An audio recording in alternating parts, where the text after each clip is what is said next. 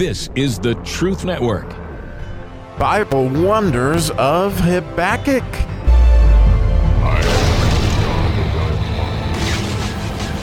Digging around in the Yud verse today in Habakkuk chapter 1. That would be the 10th verse. And the Yud is that beginning of the word hand. It's like the hand of God in its own way. And I'm sure you can see that's kind of what's going to go on here. So here we have the 10th verse in English reads, "And they shall scoff at the kings, and the princes shall be a scorn unto them. They shall deride every stronghold. They shall heap up dust and take it."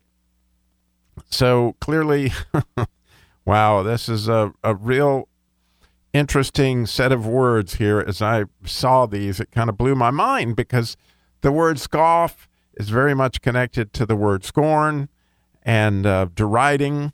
All those words are unoxidizing or, making fun of statutes.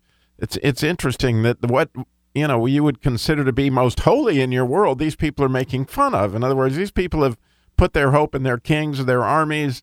The Jews have put all their hope in their strongholds, in their buildings, and all these things. But these kings coming from Babylon, they're going to scoff and scorn all that. And, they needed the Lord as their strong tower. They, and they listened to Jeremiah and Isaiah and all these things. But instead, they trusted in their kings. They trusted in their princes. And here the Babylonians are simply going to scoff. They're going to scorn. They're going to mock. This is like they're a flea onto the power of this. And clearly, if we put our, I wrote this as I was thinking about this. It was like, oh my goodness, when we are in trouble, who do we turn to, right? Who are you going to call? Probably not clodbusters, but as I wrote this, I thought, oh my goodness, look at this, because how many times when I trust, these are the things I trust with. So I went, when war breaks out, we turn to our government. Or violence or lawlessness, we turn obviously to the police, to the government. When we get sick, we turn to our doctors. And our doctors sometimes can be a laughingstock for sure. Financially, if we get sick, we turn to the bankers. Worse, if we get sick legally, we turn to the lawyers. Need I say more? I have some wonderful lawyer friends in my life, and I understand that here, these are people that interestingly find themselves in it. If we get mentally sick, we turn to psychiatrists, right? Or if we get spiritually sick, we turn to the minister, the pastor, or Lord Jesus, help me, and I couldn't mean this more sincerely, help me to turn and trust in you. And so I ended up on this verse studying the word turn, which has to do with a pay, which is your face, and then a nun, which has to do with faith. Like, where do you turn? Where do you put your faith when the ox is in the ditch? When things go awry. And here, obviously these Babylonians, these clodbusters, are going to make fun of who you have turned to, okay? And the word trust is a het and a samic, which is like very close to the word hesed, right? Because it's a het and a samic, and a dalid is the word hesed. But trust is just like that word where you're united to this unbelievable strength, which is God, and it's expressed where, hesed is that, merciful God that David said, surely goodness and mercy, that hesed, that servant of, God's united power that he has for us.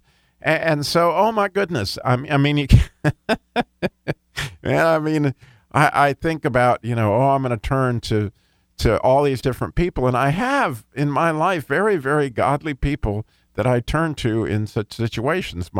My doctor is Terry Deacle, and a very godly, wonderful Christian man. When I had cancer and all, I turned to him undoubtedly.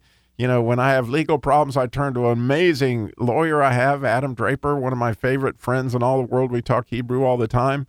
I have people that I turn to, and financially I have Hans Scheil, who is just a spectacular man of God and financial counselor.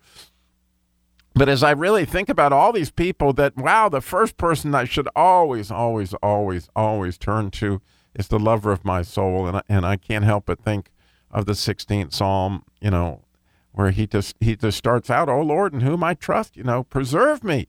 Oh Lord, in whom I trust. My soul has said to you, you're my God."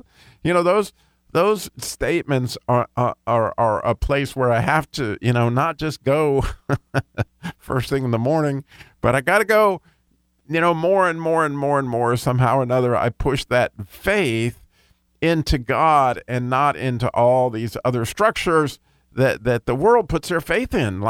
Because, man, the cloudbusters are going to come, and there's going to be stronger. There's going to be somebody, there's going to be a stronger banker. There's going to be a stronger lawyer. There's going to be a stronger government. There's going to be a stronger whatever, than you're facing. But there ain't nobody that's going to be stronger than God. And so when it comes to a hand that I'm going to turn to, a yid, right? That, in fact, you might hear the Jewish people referred to as their Yiddish because they consider themselves to be the hand of God. That's pretty cool. I would like to be considered the hand of God, but in order to be the hand of God, I got to be connected to God, and I got to turn to God, or otherwise, then I got to turn to other people that I also know will turn to God, right? When it comes to doctors and lawyers and bankers and government and officials and those kind of things, like, oh man, we desperately need, right? Hesed, we need this unbelievable force, and we need statutes that can't be mocked. It blows my mind that their kings were mocked.